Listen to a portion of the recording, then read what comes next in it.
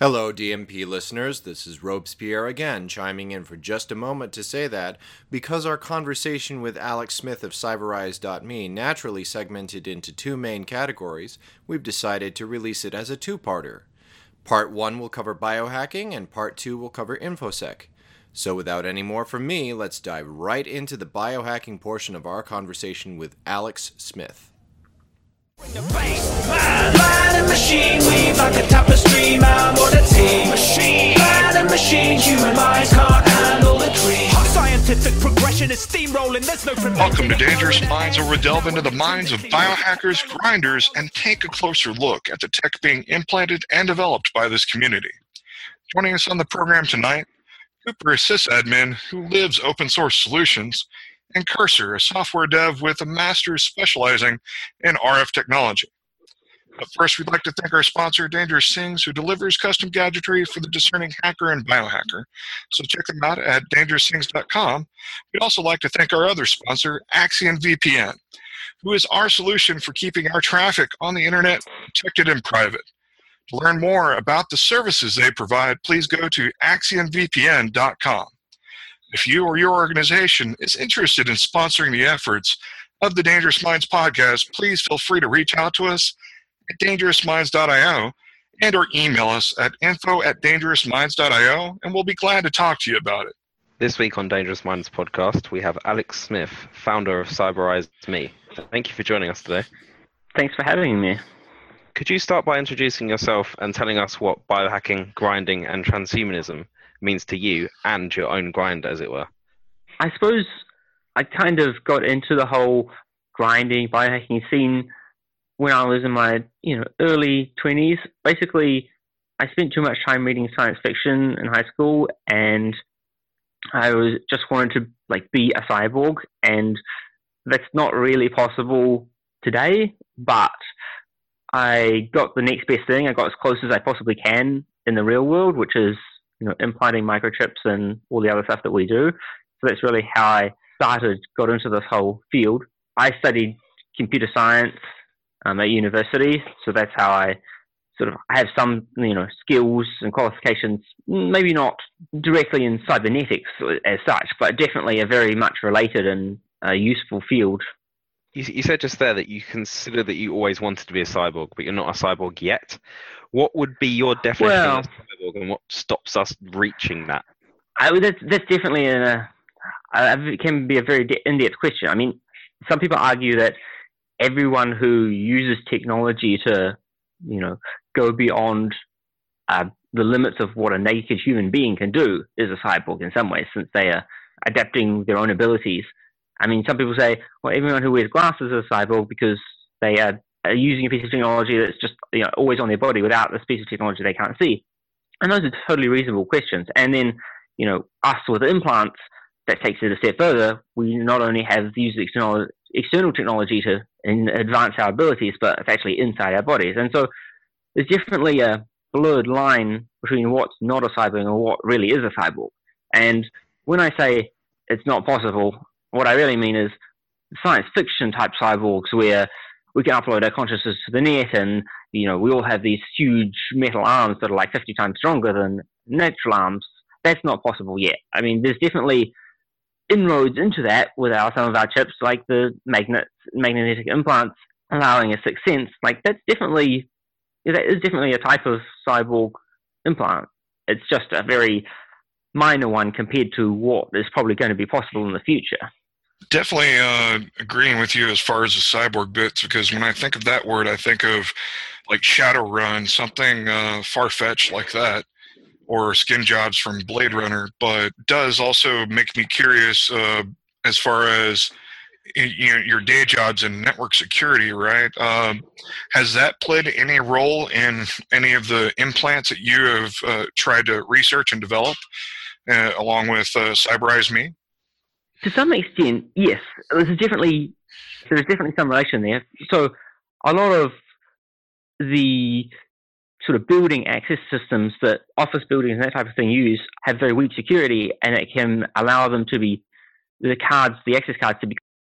So there's definitely some overlap there between the sort of security side of things and the cybernetics. It's definitely, I was the first person to start copying the access cards rather than just implanting a chip with an ID and then adding it to the system. Rather than this allows a much more easy installation, I suppose you could say, where you can just copy an existing card and you don't need permission from the owner or that sort of thing. So there's definitely some overlap for sure.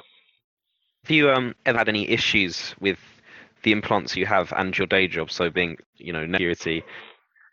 I know a lot of the questions we got over at DEF CON was the fact of I wouldn't be allowed in secure facilities if I had an implant. Do you ever come across anything like that? No, I haven't had a problem with it. Like, most people obviously don't even know because these are tiny implants. They're not visible. I can, like you said, walk into a secure facility and, unless they actually run an X-ray on me, the metal detectors don't pick them up, so they're going to have no idea. But most of the time, I tell people about it, and to be honest, they think it's really cool. They're like, wow, that's really awesome and stuff. So I haven't run into any problems with it, no. Going back a little bit, could you tell us a little bit about the origin and the mission behind the company you founded, Cyberize.me? It must be about 6-7 years ago now. I got my first implant just as a user, not building them myself. I just bought it. It was originally one of the Haworth magnets, and I just wanted to extend my own abilities. At the time, I had no intention of starting a company or anything. I just thought it was cool, and I wanted an implant. And I really wanted to push the boundaries. The implant I had was awesome, but it was so limited compared to what we can imagine is should be possible. And so I started doing research into what it would take to build an implant and the amount of money and technology that needs to be developed to make that happen. And I thought, this is doable, but it's a huge amount of work to develop a new implant. And so when I had the idea for the Firefly implants, which are a type of subdermal implant that glows in the dark, I thought I can maybe sell these implants and use any money generated from them to help fund the R&D for more advanced implants. And so it was never getting into it and thinking, I'm going to make a bunch of money. It was always I want to have really advanced implants, but I don't have the money or the time to develop them. If I can start a company behind it, then I can sort of use any proceeds to research more advanced implants and then use the proceeds from that to work on even more advanced implants and hopefully sort of snowball it into the kind of science fiction implants we were talking about before from Shadowrun. So you mentioned using previous implants for revenue to help advance and create new implants and advance the tech in the area. Have you partnered with any other groups or companies or makers groups or university programs to try and develop newer hardware, newer tech? I'm sure many of your listeners will have heard of Casox or Jeffrey, as he is known. He's a guy in California. He has a lab there. He runs a bunch of sort of biohacking camps and sessions and stuff, and he does a bunch of research on stuff. And I, work quite closely with him in developing new implants and new technology. So that's one example of someone I sort of, and we're not official partners or anything, but we definitely work closely together on, developing new technology. So you can tell by your accent that you're from Australia. What's the cyborg community like there, especially with recent issues with Ludo Meow Meow in terms of implants for transport, etc.? Do you have any issues with that and local governments down there? So it's not too bad. So, well, first off, there are a few grinders in Australia. There's not a lot of us. A guy in, like you said, in Brisbane. There's 2 or 3 of us down in Melbourne, a couple of guys in Sydney, 1 or 2 guys who do it in Perth. But there's a few. Certainly not. It's not common, but there are some people. It's generally fairly relaxed, the sort of the laws and regulations around it. And Australia tends to different from America, where America is very easy to sue someone for civil damages and stuff. Australia is very unlike that, where unless you're actually committing a crime of some kind, sort of something really bad, it's very difficult to sue someone. So as long as there's no malicious intent involved, it's quite easy to do implants. You don't need a license to be involved with it, that sort of thing. You can implant someone as long as they give their consent without worrying too much about being sued or anything if something goes wrong. Furthering discussion with this, one of our previous guests, Patrick Kramer, mentioned having issues with importing needles in bulk for implants, what have you, and customs kind of freaking out, going, "Are these drugs? Or is this some sort of weapon? What is this?" And being confused by implants and electronics.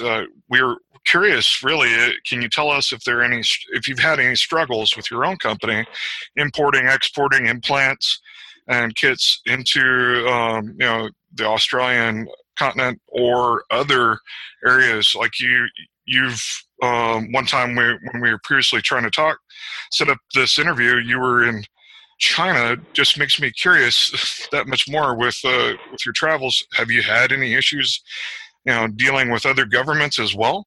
Like China's pretty locked down, hates Bitcoin, as we've been seeing in the news. How do they feel about implants and the grinding community there? Have you experienced that yourself? So with regard to Australia, some things are fine, like needles and like microchip implants. The government doesn't care. Like they're just like, okay, whatever. We assume you're going to use it on animals, like as a vet or a farmer, but we don't care if you use it on a human. It doesn't matter. So in that regard, it's fine. But there are some interesting laws, like lidocaine, the local anesthetic, that is prescription only in Australia, and I can't legally import it. So I have to, source it overseas and distribute it overseas, and I can't actually bring it into the country. And another interesting thing is the very small, powerful magnets that we use for implants. They are banned because they are hazard to small children. So I have had some of those confiscated by customs before. So I have run into some issues.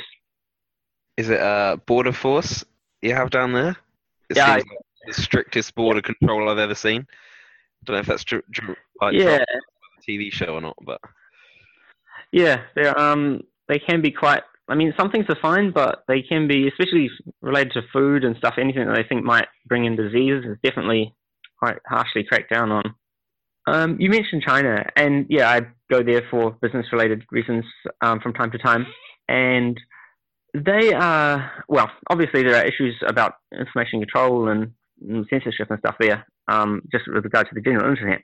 But more specifically about implants, the Chinese culture is not widely accepted that people get like tattoos and stuff like they do in the West. It's like if you get a tattoo, it's sort of seen as a bad thing and potentially you're involved with a criminal organization or something.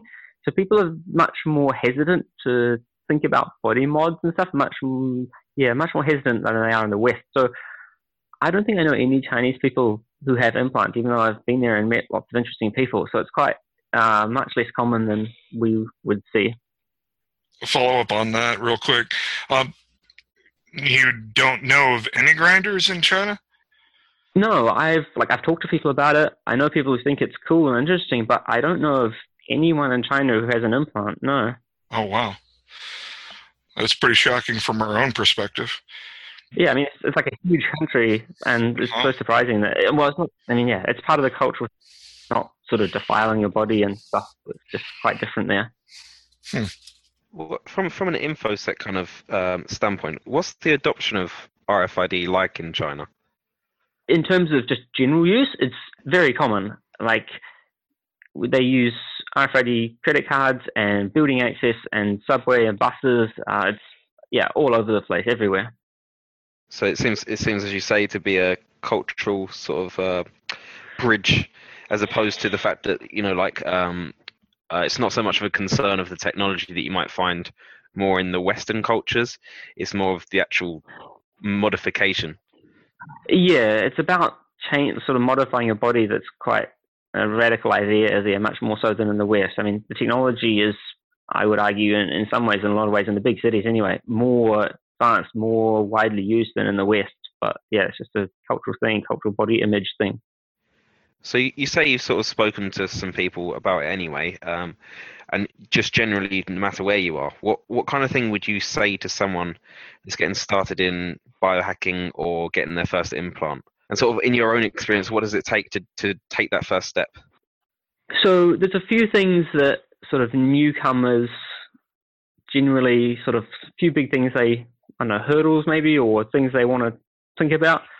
One is obviously sort of the safety around it. By putting something in their body, they want to make sure that there's no side effects or risks.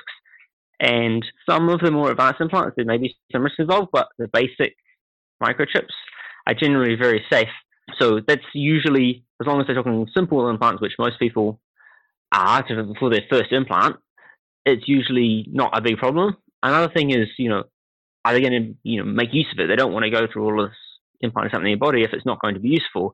And that really depends on, what situation, and does their city have a clonable transit metro card or their office building? So it's sort of finding some use case for them so that they can actually use it in their everyday life. And that's, most people do have some situation where they can use it, but it's definitely, helping them identify what they as an individual can do with it.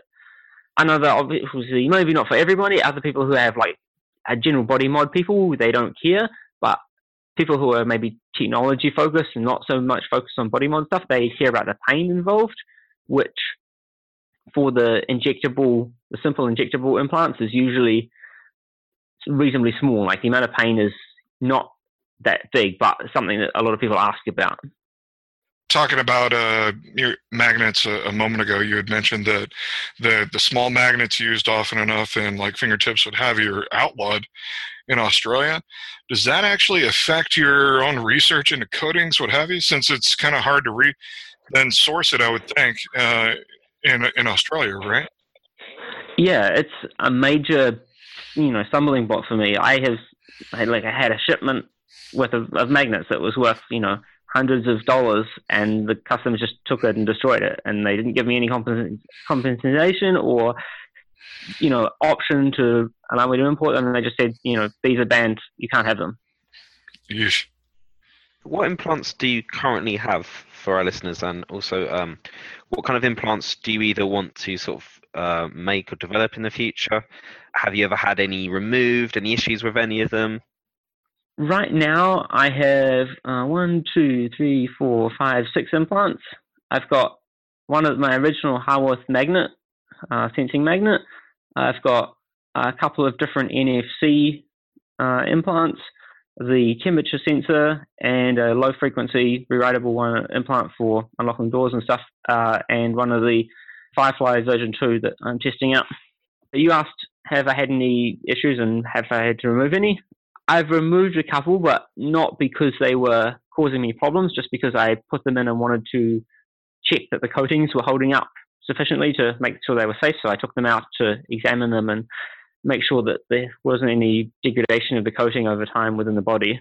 So I've had a few taken out, but it's been relatively painless. Well, I wouldn't say painless. There haven't been any major complications or anything with them.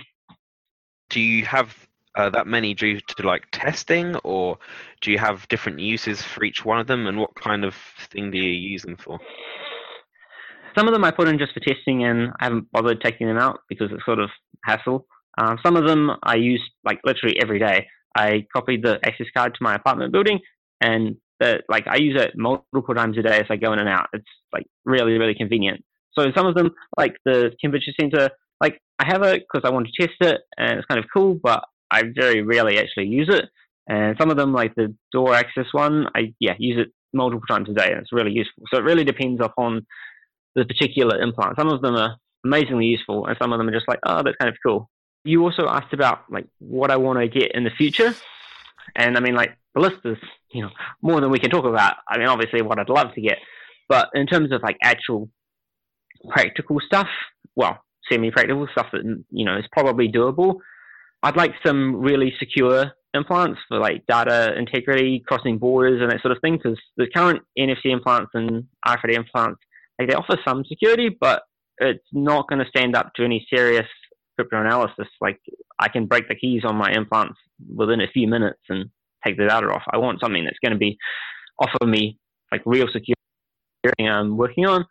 Another thing, obviously something that a lot of people would like to do is sort of mobile payments, just swipe your hand at the checkout.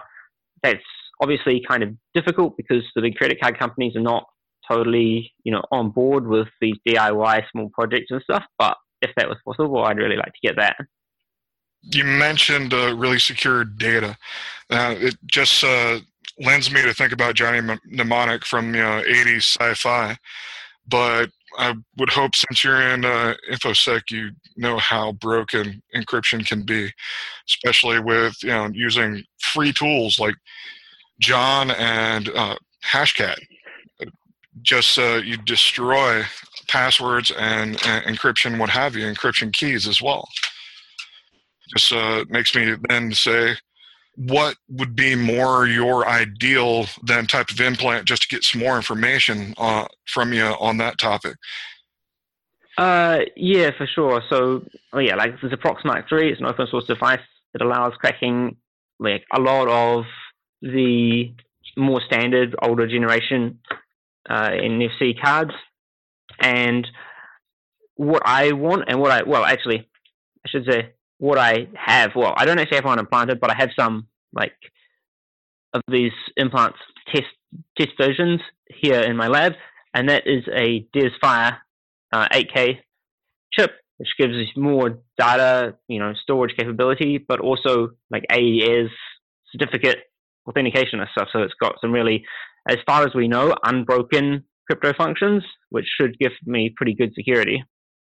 I did quite a lot of research into RFID adoption and security. I mean, as you know, you sort of talk about the AES and triple DES encryption, the DesFire EV1 cards have, and the current adoption of really poorly secure cards as well.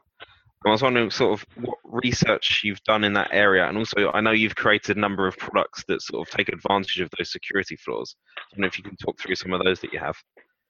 You mentioned like triple DES and stuff, and that's definitely reasonably secure. I have talked to some people in sort of hardware design and stuff, and they said if you could afford the kind of money to design an ASIC, so actually design a new silicon chip, you could probably break triple DES within a couple of hours. So you and I, we couldn't break it, but if you're crossing a border into a major country, they probably have the kind of money to crack that, triple DES without too much hassle. So I wouldn't want to, risk my life on a triple DES encryption. As you said, I have taken advantage of some of the tools out there, like the Proxmark 3 and some of the other libNFC and stuff. Like, I have done some research into NFC myself, like actual raw cracking and stuff, like particularly, for example, the iClass, because that's quite widely used, but it's not so easy to copy. You need the factory keys and things. But there's definitely a lot of open source tools, and I've written sort of interfaces and put them in simple devices so that even people who don't have a vast knowledge of the low level sort of command line, can you compile it and can you run these commands, can just use a click button and copy your keys to your implant. So it's definitely something I have spent a lot of time working on. Yes. I think you're referring to the sort of the meet in the middle attack with the triple DES encryption, which reduces it by Right. Yes. Yeah. There's some key reduction and stuff. You can get it down to semi-plausible lengths of entropy. Yes. So, in regards to that, when you're sort of talking about AES encryption being the sort of the method to go for, at the moment there doesn't appear to be many implants that do have any level of security. So, what kind of things, I know you're talking about, you would like to be able to go through borders, maybe some sort of like path system. What other things would an implant have to have that kind of level of encryption for? I suppose the obvious answer is like payment. If it was storing like Bitcoin wallets and stuff, you want it to actually be secure. You don't want to have someone be able to steal your money, because obviously, like, there's lots of different institutions and stuff in the world that care about security. I mean, you have small businesses and government agencies and all these kind of things. But in my experience working in the information security industry, I think that banks have they put the most effort into security because they have like actual money that people are trying to steal. So I think obviously, if you're storing private keys that allow you to access currency, access money on them, that would be another reason for having actual good security. What current projects are you working on? And How are you incorporating with some of the implants that you already offer and might have already in your own body? So, like, one of the things, like I was just talking about, these more secure implants with AEs and that kind of thing. I have some prototypes here. I just have to find ways to scale them up or mass produce them so that other people can have them. So I have DesFire chip in an implant in an injectable form factor, which is quite nice. I know Dangerous Things has one, but theirs is a flexible one, and so the amount of effort to implant it is quite high. And for a lot of people, that's a big barrier to get into it. And so this one, you just same as the NFC ones and RFID, you just inject it, which is much easier, much quicker. So that's definitely something that I'm hoping to sort out. There's just a few issues with soldering and stuff, but there's no fundamental issues there. So hopefully should have that out reasonably soon. What other stuff? One of the issues that maybe not a lot of people, but some people have come across is with the rewritable RFID that I was talking about to use to open the door to my apartment building, it is only capable of storing one ID at a time.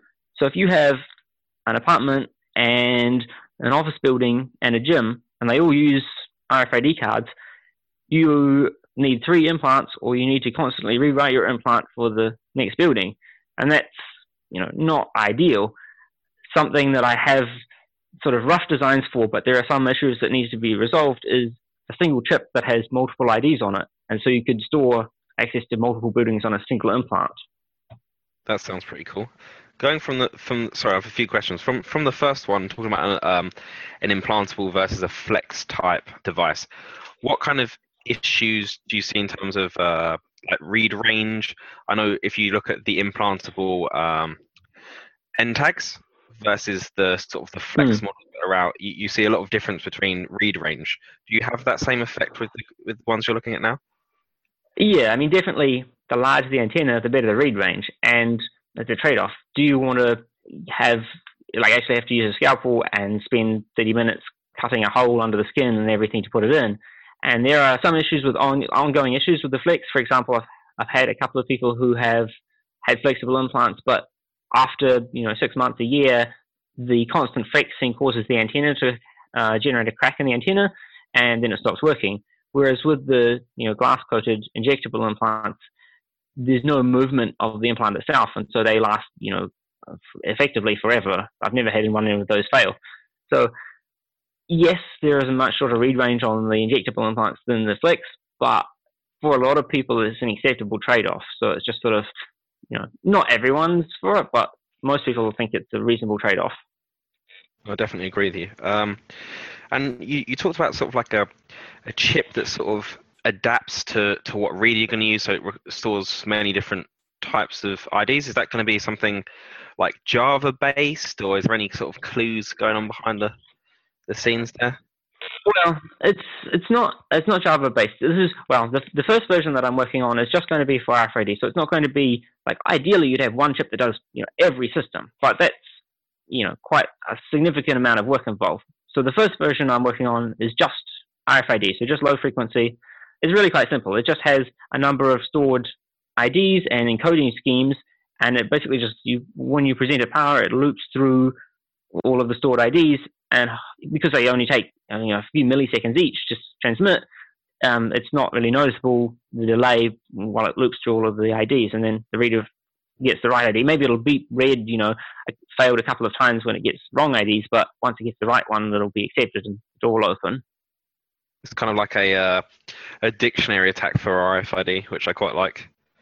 Yes, I did actually see a tool for cracking RFID doors, but you needed to know the site ID to make it feasible. If you knew the site ID, you could crack a RFID door within 2 or 3 minutes, which is totally feasible. But if you don't know the site ID and it's a pure brute force attack, then it could take about 5 years. So there are some limitations to what sort of attacks are possible. That makes sense. So with all these sort of like products that you're making, the projects that you're working on, etc., how do you ensure the safety of the projects you're making? It depends on the product, but a lot of it is about reusing known safe materials. So, for example, if I reuse the glass capsules that, for a new implant, for example, the new secure NFC implants, if I just reuse the same glass capsules that have been used for all of the previous implants, then I don't have to go about retesting the glass because I already know it's perfectly safe. So that's a big part of sort of not having to reinvent the wheel for every implant, is reusing known safe things. And particularly for the RFID implants, we know that like the low frequency electromagnetic coupling and stuff is not harmful to the body. It's not ionizing. There's no risks involved there. So I don't have to test that the radiation involved in an RFID implant is safe. We already know that's safe. And because it's not like the antenna and the chip is not exposed to the body, I don't have to worry about the cryptotoxicity. Oh, well, I do to some extent. I mean, obviously you don't want to have like lead or other terrible toxins in it, but I don't have to worry that it's perfectly biocompatible because it's not going to be exposed to the body. So there's several ways to sort of shorten the process and decrease the amount of testing that has to be involved in a new implant. Because if you had to test everything from scratch, there would be a huge amount of time and money involved in that. But there's a lot of ways to decrease the amount of testing required. Going back just to the previous question before the last one, you were mentioning, if you had the site ID, it'd be a much easier thing. How would you get the site ID then? To follow up on that, would you be trying to sniff it from the card, read it from the card physically if you were able to get your hands on one, or just trying to sniff it from the reader, what have you, while just doing a network survey and trying to study the infrastructure? Well, it would depend upon the type of card in use, because there's a number of them. But if we're talking about just a very basic low-frequency RFID, you can actually get like surprisingly good read ranges off those with very powerful antennas. So you can buy like an antenna for $200-300, connected up to some simple electronics like an Arduino, and you can read a card from about a meter away, which is I guess a few feet for the Americans. So you can have that in a backpack, and you can just walk by someone or stand near a door and actually skim their card, not just the site ID, but the entire card ID. So they walk through, and you have your device just reads it as they walk by. You make a copy on the fly, and you can just walk right through after them. So low frequency is very, very easy to copy and steal. High frequency is much more difficult because the read range is lower, and a lot of the cards have keys, and the keys, they can be broken. They're not high security, but it takes time, and so you have to have access to the card for potentially several minutes to be able to break those keys. Were you able to make it to DEF CON this past year? I was there the year before, but not this one.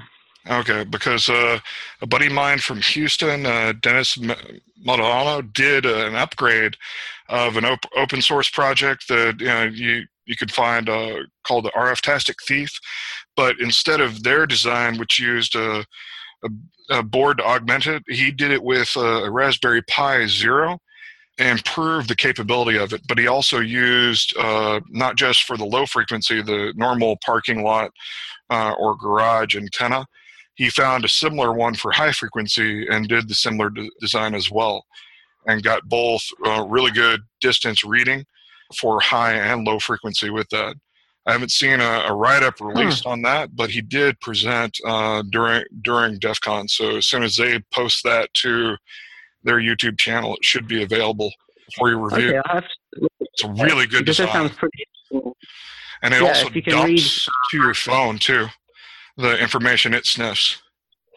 Cool. That does sound interesting. I'll have to look into it. For long-range reading on high frequency is definitely very difficult, but if someone's figured out how to do it, that would really open up a lot of attack vectors. Indeed. Definitely look into Linus or Dennis Modano, and after this I can ping you through email the more information on that, so you can reach out and see if he publishes it to his blog or what have you yet. I haven't seen it yet. He presented on that originally at ISSW, which is InfoSec Southwest in Austin, Texas, before, as just a sneak peek before DEF CON. And that's when he showed the full talk and perfected device there. Alex has highlighted a question here about getting admin privileges by changing, like once you have a site ID, changing the card ID. And yes, that's something that is possible. If you have the site ID and one valid card ID, you can scan up and down the range from that known point, and it's often possible to find a more privileged access ID. And so yes, that is definitely an attack that people have done, and it works reasonably well. So referring to is like buildings where everyone has access to the front door, but some offices might be locked by some unique IDs. You're saying you can just go up and down the spectrum of the end of, say, an ID, for example, because they're usually given out secret. Yes, is that right?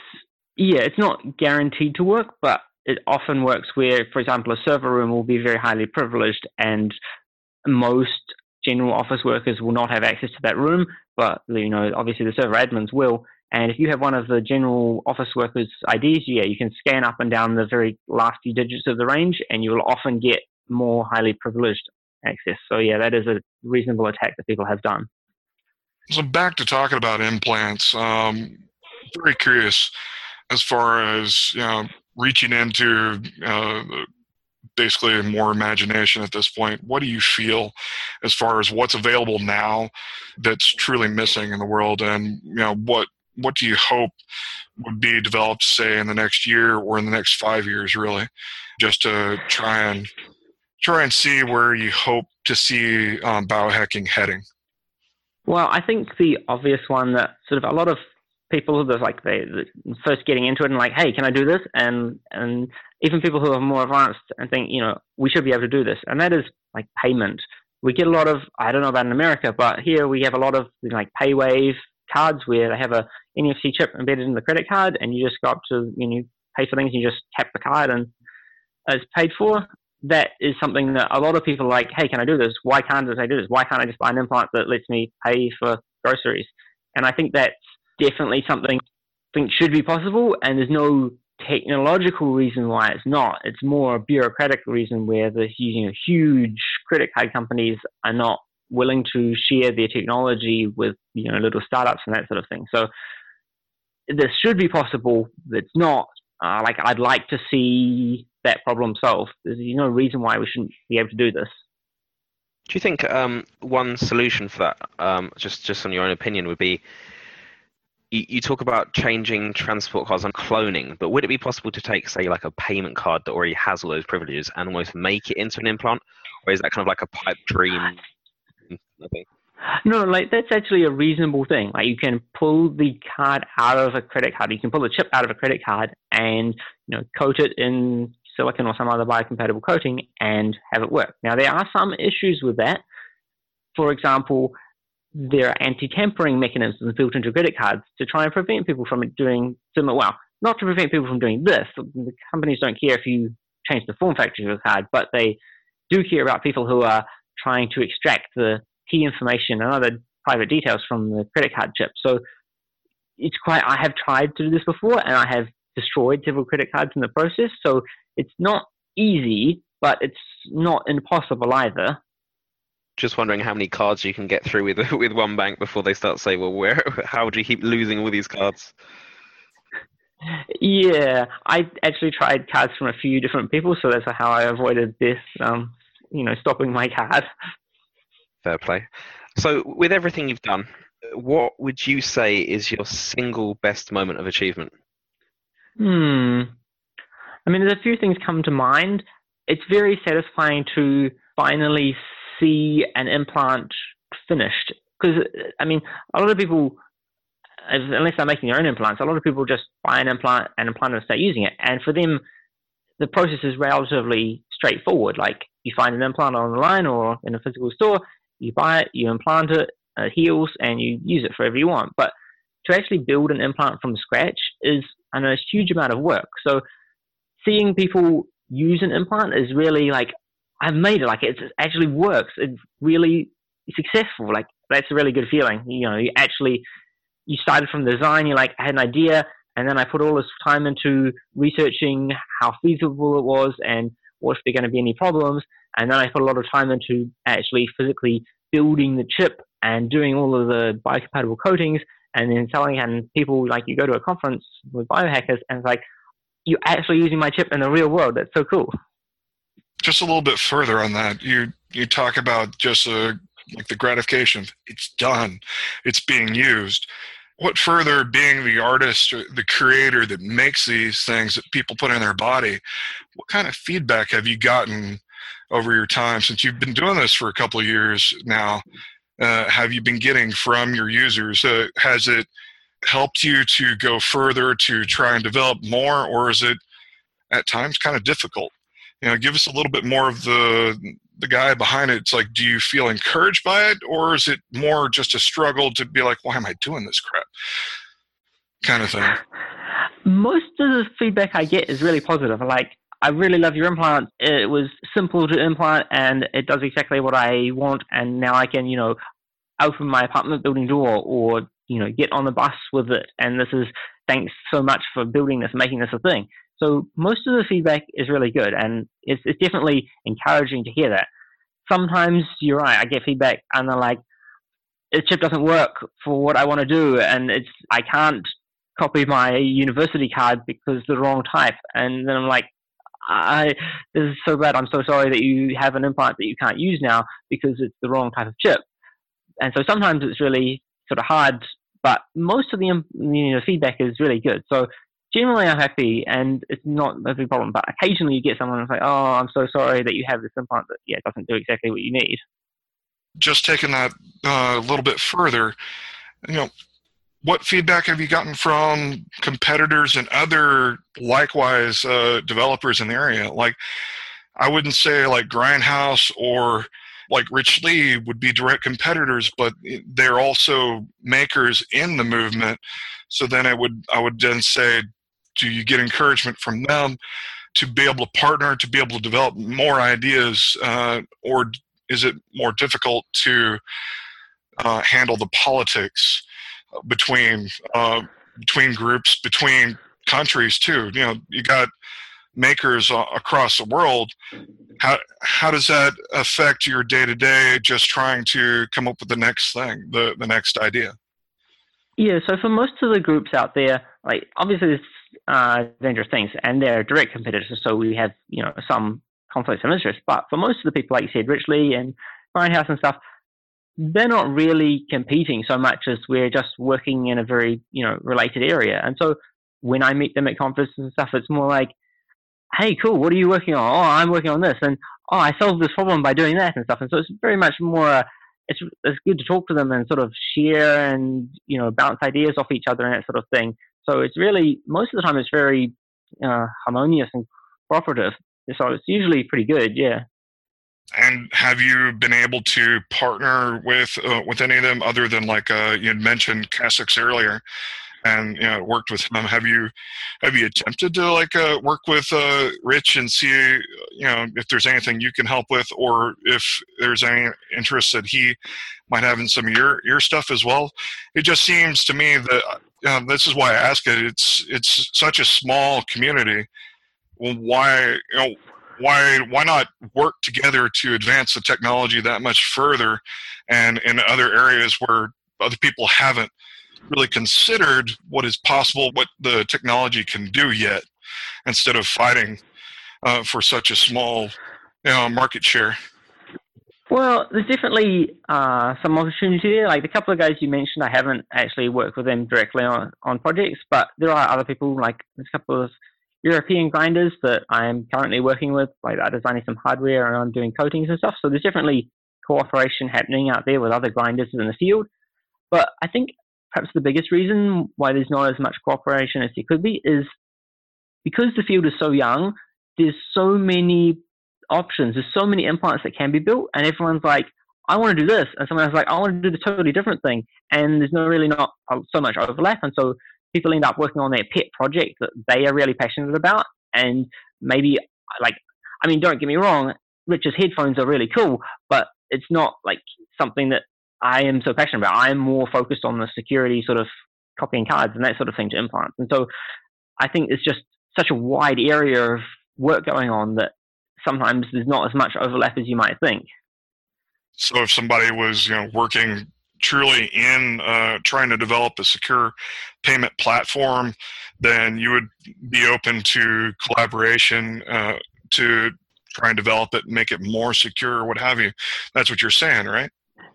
Yeah, I mean, if there's someone actually working on something that I am, really passionate about, someone who's actually has some good ideas for a payment platform, yeah, I would love to work with them on that because it's something that I care about. I mean, it's not like the other implants, I think they're cool, but it's just like I don't have so much time in a day. I can't work on every different, implant that's going on out there. I gotcha. everybody has a day job, and you got to pay the bills somehow, right?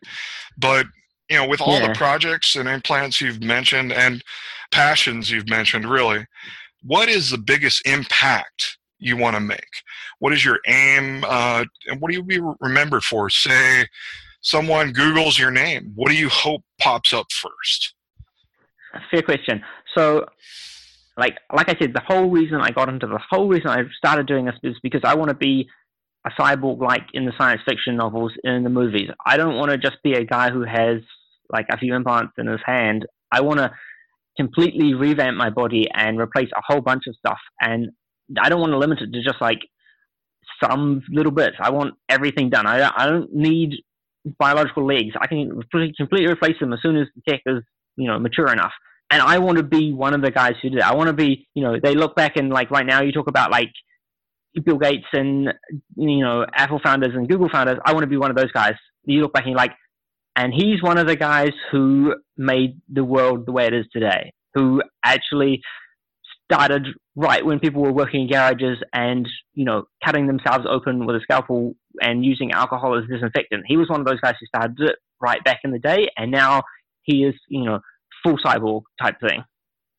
One of our previous conversations with Tim Cannon, one of the co-founders of Grindhouse Wetware, when we asked a similar question, he was like, I want to be a spaceship. And it kind of threw us off. It was just like, explain further. And he's like, well, meat in space doesn't exist, doesn't work. He don't want a suit. He wants to be a spaceship. He wants to truly be there experiencing it fully. What do you want to be? I want to be able to fully upload my consciousness into the net. Like, I know there are people who argue that that's not ever going to be possible. I think it is. I think it's just a matter of technology. And I want to, like, one day just leave my body, my flesh and blood body behind and let it die, of old age, and completely live in the information network and no need to, ever have a physical body again. There's no reason to keep this body once it's worn out. I don't want it anymore. So you want to be the ghost in the shell, literally. Yes, very good. Exactly. That is my all-time favorite anime. It is, yeah. I want to be the ghost in the shell. I don't want to have a body anymore. Nice. So for people who want to keep up for when that happens, what's the best way of keeping up to date with your projects, your work, and what you're up to?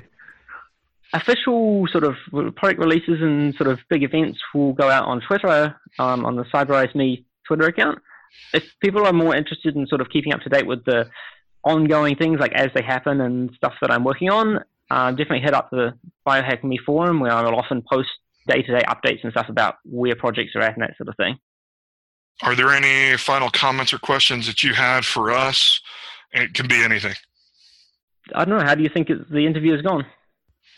I think it's good. I think we covered a lot, and it just makes me curious to see what comes next out of your own projects, out of any possible collaborations in the future, really. But that's pretty much what I want to see out of it, the whole field. I'm curious to see what human ingenuity, when allowed to incorporate other ideas, other perspectives from around the world, creates, because perspective is so different just in the next town, let alone halfway around the world. It just really, really is interesting how creative this meat robot that we are can be, and what growth and experience can lead us to come up with just in the next 5 minutes. Yeah, I think it's going to be very interesting in the not too distant future, because right now the amount of people and the amount of money involved in biohacking is pretty small. I mean, like, I know pretty much everyone else who's doing research in this area, and the amount of funds people have to research is tiny, really. Like, I spend thousands of dollars on research, maybe tens of thousands, and like, compared to the real research in the real world, like with big companies, that's just nothing. And I think at the point where the big companies start getting involved, when they actually see this as viable, the amount of money that's going to be poured into research is going to be crazy. And the amount of sort of progress, like, we've been, like, some of these people like me and other people have been working on this for, several years, and we make these tiny incremental steps. But when you get huge research teams devoted to it, I think we're going to see, like, huge jumps just within a few years. And so I think the sort of implants that will be available at that point, it's going to be crazy how fast things happen. Mm-hmm. Yeah, especially if you can get big pharma involved in it, because they throw millions of dollars into research all the time, and they don't always be able to get everything back, or they make so much more, yet they're left with diminishing returns on new areas of research. They complain about it all the time, yet they don't really look further down the road as far as how extreme they can take their research yet. They're more interested in what new plants, what new chemicals they can use to create drugs. Well, why not look further into technology instead of just drugs? For sure. And just like a month or two ago, I saw the anniversary of, like, the 10-year anniversary of the very first iPhone. And it's crazy to think, 10 years ago, the very first iPhone came out. Before then, we just had, like, feature phones and stuff. And if you think 10 years, how much smartphones have improved, I mean, think how much progress of implants could happen in 10 years if we had, like, that kind of research and, like, that many engineers working on it and stuff. I think we should go from, oh, hey, cool, I can, pay for something at the checkout with my hand, to I can totally surf the net without ever, needing to open my eyes type thing. Within 10 years, it'll be totally feasible.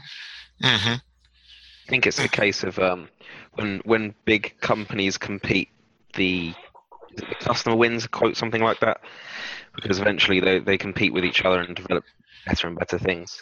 I think an interesting thing as well with the stuff that you're doing is you seem to be also creating some hardware and software components that go with some of your product. And I've always sort of thought for a long time there's so much development in terms of the type of implant, etc. The software and the hardware support for this has always been almost like outsourced. So, like, you look at the Yale locks, or you look at the Samsung locks, instead of things like, oh, we now have this new software that allows you to do this and this and this. I wonder what your thoughts are in terms of software going with hardware developments. Yeah, so, like, that was a big part of, like, having the rewritable RFID chips, the ones that you can just copy a existing one to, because up until that point, you got an implant and you had to, like, either change the locks to suit your implant or go to the system admin and ask to have your chip ID added to the system. And that was, like, a huge barrier, because, like, a lot of companies were like, well, this is weird, we don't want to add your system, maybe it's not secure, or, the amount of work to buy a new lock. And that was quite, it sort of hugely reduced the potential use for a lot of people. And so that being able to copy a card, you didn't need permission to do it. You don't need a hardware, like any other hardware. You can just, copy the existing card. And I think that's sort of a big part of what I'm trying to do, is make things actually usable for ordinary people, because it's all very well to be like, well, you can theoretically open your, door with this, to being actually, and this is the one-step process to actually being able to use it. I think that's a big part of it, trying to make it actually accessible to people, and not just this is theoretically possible, to being like, this is easily done type thing. It's a big deal for programmers and stuff. Maybe they don't care so much, they are able to do it themselves. But for a lot of people, we need to make it so that it's as simple as using a smartphone or anything else, so that they can actually take advantage of the possibilities. So one of the missions of us eventually, when we find some free time wherever that's found, is to create sort of like it was the DMPU, which is the sort of the university behind the Dangerous Minds podcast. So getting programmers and people that understand how to build these things, to not only give them to the end user, but also to teach them how to develop solutions in the future. Yeah, I mean, that's another part of it, is to get companies to maybe support it better, because, yeah, like I said, a lot of businesses wouldn't be willing to add a new card to their system. But if we could get systems that sort of supported that natively, we could easily add them. That might be another solution. Yeah, just getting better support and getting better usability of these things, I think, is a big part of getting wider adoption. And it'd be nice to have a truly interactive platform similar to what Grindhouse had mentioned, like a Grindduino, to where you can build on it to be able to create new implants, new senses, so to speak, based on this basic platform that just would be more of an open source software, and the hardware would be something they could then provide as far as more of a product. But it just seems like getting to that type of point, it's almost very difficult, even down to just coming out with the very basic type of things. Even like NorthSense, they've had a lot of struggles with that, but they're getting ready to release, I believe, a new sense here pretty quick. Hoping to get Livia back to give us some basic information on that as soon as they're ready to release it. Just so much going on. Yeah, I think a lot of just wish that there was more of an open platform that allows more people to get involved and build upon it. Just if you can get more people interested, that increases a market share and involvement that way. Yeah, like you said, like getting more people interested, because I think like the success of a lot of these things like the Arduino and the Raspberry Pi, I mean, obviously the creators of it are very talented, and that's, a big part to them, but part of it is also the open source community. It's having enough people sort of using it and building upon it to make it like really successful. How to solve, because right now the grinding community is so small that it's very difficult to try and sort of get that momentum, that community around a particular platform. So I think that's something that will also need to be solved at some point. And that's where we're going to hit the pause button. Be sure to tune in next time for the conclusion of our conversation with Alex Smith of Cyberize.me, which will focus on InfoSec. A special thanks to you, our listeners, for joining us today. If you want to learn more about our weekly explorations, check out www.dangerousminds.io for more information. While you're there, be sure to check out how you too can join us on this journey as we dive further into the tech, the projects, and the people behind them within this rapidly growing community of biohacking, grinding, citizen science, implantable technology, and network security. Please feel free to reach out to us with questions or comments. You are welcome to find us at www.dangerousminds.io, on IRC at #DangerousMinds on Freenode, and our Facebook page, which is www.facebook.com/DangerousMindsPodcast. And perhaps we might one day talk to you about the work and or projects you're exploring. Until next time, seek the science could ever divide. This is a neural interface. We're gonna stick it in your face, till it in your brain and interlace. There's an arms war on, and we're gonna win the race. Leave everything erased. Bring the bass, man.